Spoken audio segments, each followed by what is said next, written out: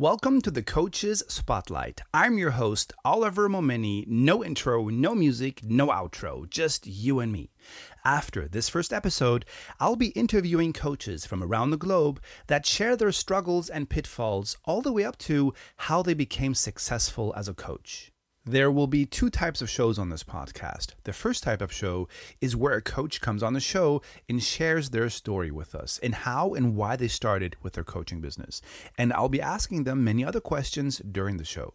We'll be following a clear and concise format on every show, so you know exactly what to expect on every episode. And the second type of show will be where a coach gets re-invited to come back on the podcast and share their expertise in a mini masterclass format. That said, I might even do some solo episodes with just you and me. But before I kick off the Coaches Spotlight, I'll share with you my story in how and why I started online, which eventually led to becoming a coach and also launched this podcast.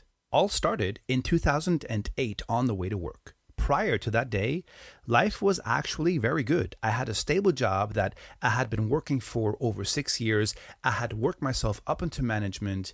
And 1 year before the nightmare that I'm going to be sharing with you in a sec, I got married. We had big plans. We wanted 4 kids, buying a big house. The world was my oyster. However, all those plans never happened, as one morning, my life was turned upside down. So, one morning, on the day to work, driving along the Mediterranean Sea down here in southern Spain, I almost lost control of my car as I had so much pain in my stomach that it felt like I was being stabbed. But not once, 4 times after another in less than 10 seconds. Luckily, I hit no one and didn't cause any harm to others. Eventually, I stopped the car on the far right side and tried to wrap my head around what just happened. Later that day, I was diagnosed with a very weird stomach illness, and they said I had to be operated by taking out 10 inches, about 25 centimeters, of my end intestine. But I should not worry, as they would only make 3 or 4 very small incisions and operate me with these so-called long-distance tools. Anyhow, which they did, and I was allowed to go home after 10 days. After a day being home, I woke up the following morning, and a good friend came over to see how I was. The first thing he said when I opened the door was, "You don't look good, man." And I said, "Dude, what do you expect?" And he shook his head and said, "You looked better in the hospital a few days ago." So not even 20 minutes later, I was again in the hospital. But when I got there, no one knew what was going on with me. The only thing they saw was that I was on fire. I had 105 degrees Fahrenheit, which is over 40 degrees in Celsius. So they put me into the CAT scan, also called CT scan, because they had no clue what was going on with me. And after they scanned me from top to bottom, I was rolled out of the tube. And as I was still lying there, I was looking around myself. And I see the guy that is behind the glass wall jump up from behind his computer, rips the door open, and runs in my direction, pulling me off the CAT scan table thingy, placing me in a wheelchair, and running me down the corridor. Although he was running and pushing me down the corridor like crazy, it felt like all was happening in slow motion.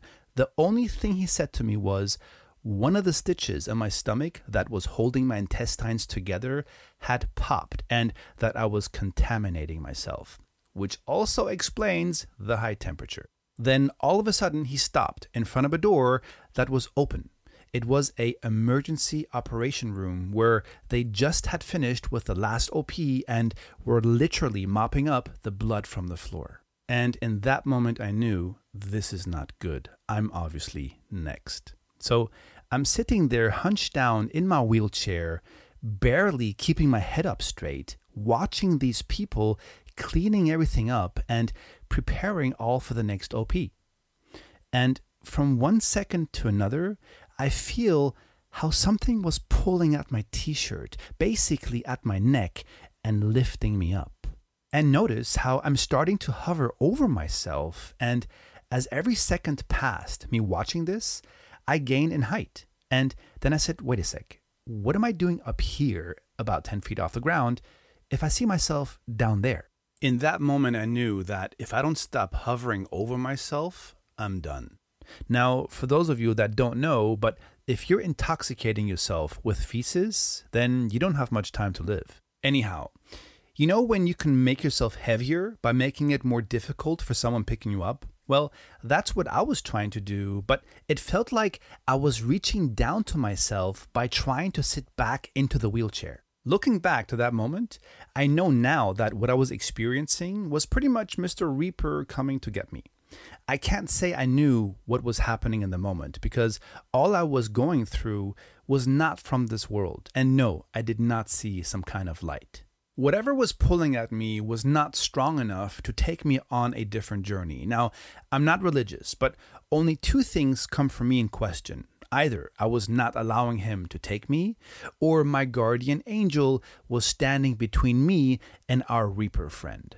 Fact of the matter is, something was preventing me from gaining more height, and all of a sudden, I don't look down on myself anymore, but looking into the operation room from my wheelchair, and notice how someone grabs my chair and rolls me into the room.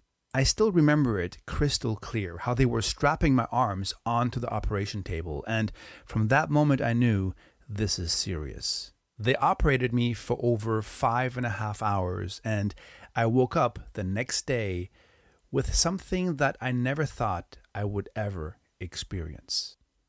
I woke up with a colostomy bag. For those of you that don't know what it is, it's a bag that gets taped to the outside of your stomach and collects your feces outside of your body. Happy days. The first thing I asked the nurse was, "What's this?" And the nurse responds with another question, "They didn't tell you before?" And I'm like, "Tell me what?" "Well, they couldn't reconnect your end intestine, so you now have this bag." In that moment, it felt like this can only be a dream because I didn't understand what she was talking about, and I was hoping that I'll wake up in a second.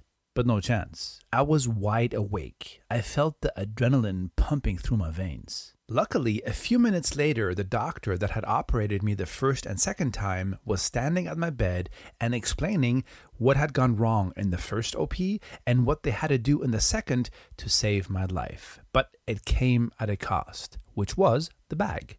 He said I would need to run around with this bag for 3 months, and then they would try to reconnect everything, which gave me hope, but there was no guarantee that the OP then would be successful. But me being me, always optimistic, I said, "All right, I'll be back in 3 months." Not forgetting, I had no other choice because the one end of my intestine was looking out of my stomach. Later, I found out that if my friend would have not come over and see how I am, I would have fell unconscious from intoxicating myself and most likely would have died on the couch watching TV. So I'm actually blessed to still be alive. After 2 weeks, I was allowed to go home, and now I had to wait for 3 months to go back and get operated a third time. Now, despite the circumstances, I knew I needed to find a way to pay the hospital and medical bills that were stacking up like crazy, as I had to take loads of medication for everything to heal down there and get me ready for the third OP. And my savings were only going to get me that far, so one morning I woke up and went to my computer and typed the famous words, "How to make money online." Now, I need to mention, to that time, all I knew about the internet was surfing around on the web, connecting with my friends and family on Facebook, use Skype, open my emails, and that was about it. So I started to study all sorts of methods and putting out money for every course out there, you know, the typical ones that promise financial freedom. But unfortunately, after a few months, I still didn't have a functioning online business. Anyhow, the first 3 months went by pretty fast, and I was sitting in the doc's office asking him, "So when can we reconnect everything and get rid of this bag, doc?" He said, "Well, it would be better if we wait another 3 months, because the more time we give my stomach to recuperate from the second OP, the more likely the third one would be successful." I almost fell off my chair. I had no words. I just went back home. Anyway, during the following 3 months, my marriage fell apart and she left me because she said she could not handle my situation. Which is pretty funny if you think about it, because I had something very strange to deal with and not her. And I always said in those days, if I could choose having all my bones broken or the bag, I would have chosen all my bones broken. So when I noticed she would not come back, I was very depressive, having anxiety and panic attacks multiple times a day, but I was also suicidal because I didn't see any reason for me to be around anymore. In a very short period, I lost my health, my job, everything I had worked for, and on top, the person that I thought would stand next to me in good or bad chose from one day to another just to walk out on me. It took a while, but I forgave her, and shortly after, I filed for divorce. You know, the first 3 months were already difficult enough coping with this bag, right? But the second 3 months were even worse as I was losing faith in humanity. And if it wouldn't have been for a coach, I would have lost it. And as the months went by and we had our coaching calls, I said to myself, if I could someday, somehow give back to the coaching community, I would. Because if it wouldn't have been for that coach, I would have definitely lost it, not knowing I was a coach in the making, which is one of the reasons this podcast exists, and I'll explain in a moment why. So during those 6 months running around with that bag, my entire life turned upside down, like I mentioned at the beginning of this episode. I would have never imagined my life changing in such a drastic way. Anyhow, so after 6 months, I'm sitting at the doc's office again, and I said, okay, so when is my OP scheduled, doc? And he says, which OP? And I said, excuse me, what do you mean, which OP?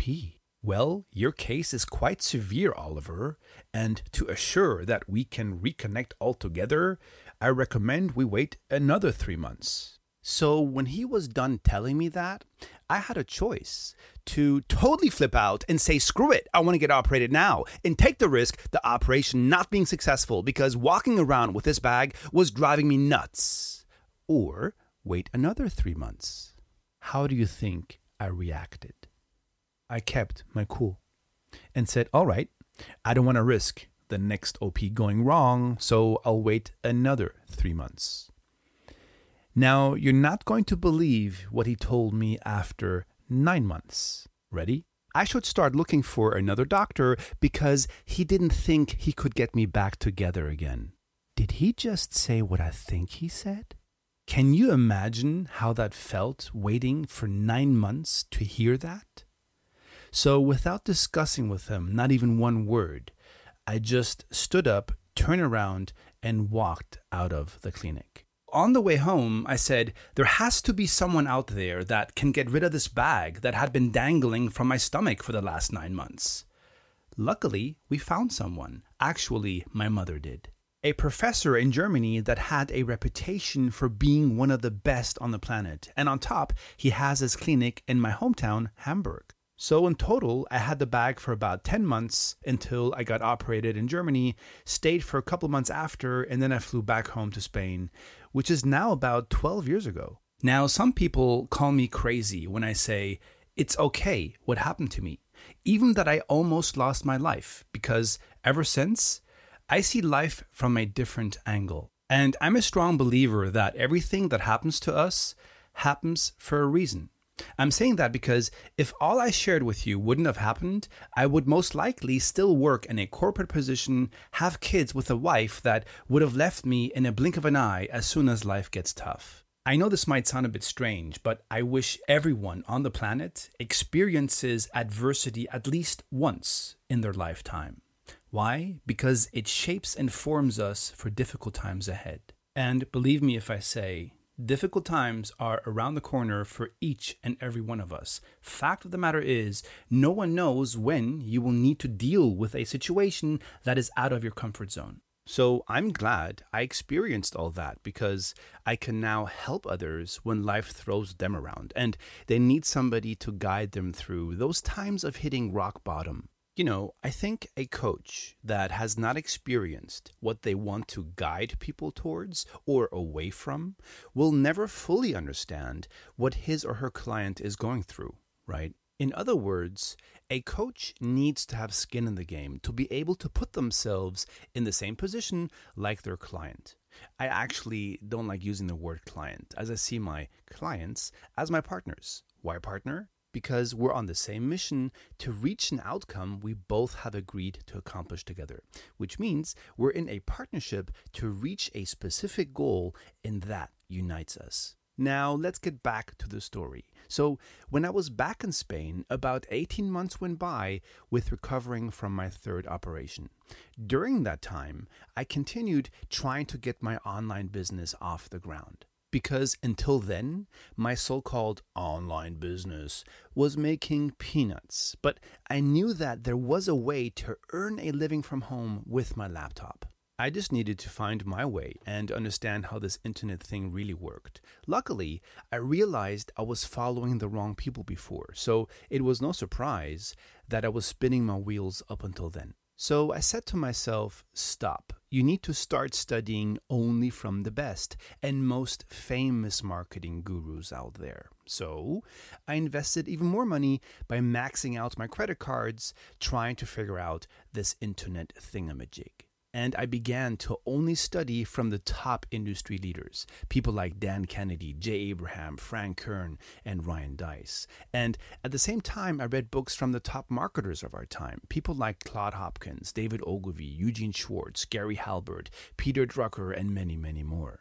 As I studied these guys, I started a consulting agency in 2012 out of sheer desperation because all the so-called business opportunities I tried with how to make money online were getting me nowhere. So I started helping local businesses get more customers with the knowledge I had gathered over the first years being an internet marketer, if I could even call myself that to that time. And as the weeks and months went by, I began to implement the marketing tactics that I was learning from these famous marketers. And bit by bit, I was getting traction after spinning my wheels for almost 2 years. Anyhow, things were starting to look good for the agency and our clients were happy. One day, a fitness coach approached us as he heard what we've been doing for other businesses and he wanted us to do the same for him. So we took him on and got to work. And after about 8 weeks or so, he wanted to have a meeting with the owner of the agency. And I thought, oops, something was wrong. But the opposite was the case. He said he was so pleased with what we were doing for him that he wanted to know how we did it. And I said, what do you mean? Well, can you show me in detail not only how you did it, but also what you did? And I said, okay, do you have a few weeks? And we both started laughing. And I said, look, what we do for our clients is not rocket science, but in order to show you what we do, you would need to first understand the fundamentals of online marketing. And before I could continue with what I was going to say, he asked me if we had a coaching program that could teach him exactly what we did for his business. But I had to tell him that we didn't have a program that could show him all that. So he said, well, then how about creating one?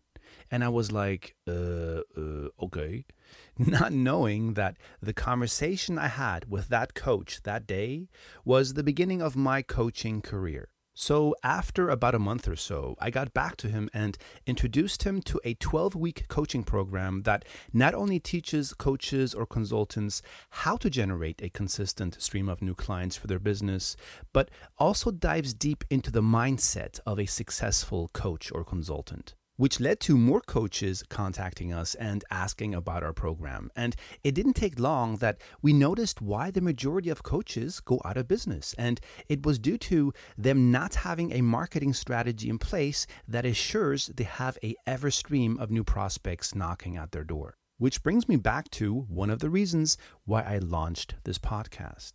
Remember when I said at the beginning that if I could help the coaching community one day, I will? And I said that because it was a coach that helped me out of my depression and kept me from doing something stupid to myself. And now that our agency is almost running on autopilot, and it only is because of an amazing team that helps me with moving this business forward. Wait a sec. While we're here, big shout out to my team. I appreciate each and every one of you. I thank you all for what you're doing to help this company grow. That said, I thought this year would be a good time to create a podcast that will help coaches from around the globe to get more exposure for their coaching business. because I know how it feels like trying to understand how this online marketing works. So I said, I'm going to send the elevator back down again so others can come up too. And we do that with creating a podcast that gives coaches more exposure by interviewing them and sharing their story. So people out there can listen to the podcast and maybe find a coach that can help and guide them, the same way my coach did for me when I was in a very bad place. Meanwhile, there are other people coaching and mentoring me. So I reach my goals and continue with serving humanity, which again leads back to what happened to me 12 years ago. All happened for a good reason. Otherwise, I would most likely not record this podcast right now. I hope this gave you an insight with what I do and why this podcast exists. So if you're a coach and you want to come on the show, then email our team at info@coachesspotlight.com and they'll get back to you with info about the podcast. With that said, thank you for tuning in and I hope to see you in future episodes. Take care.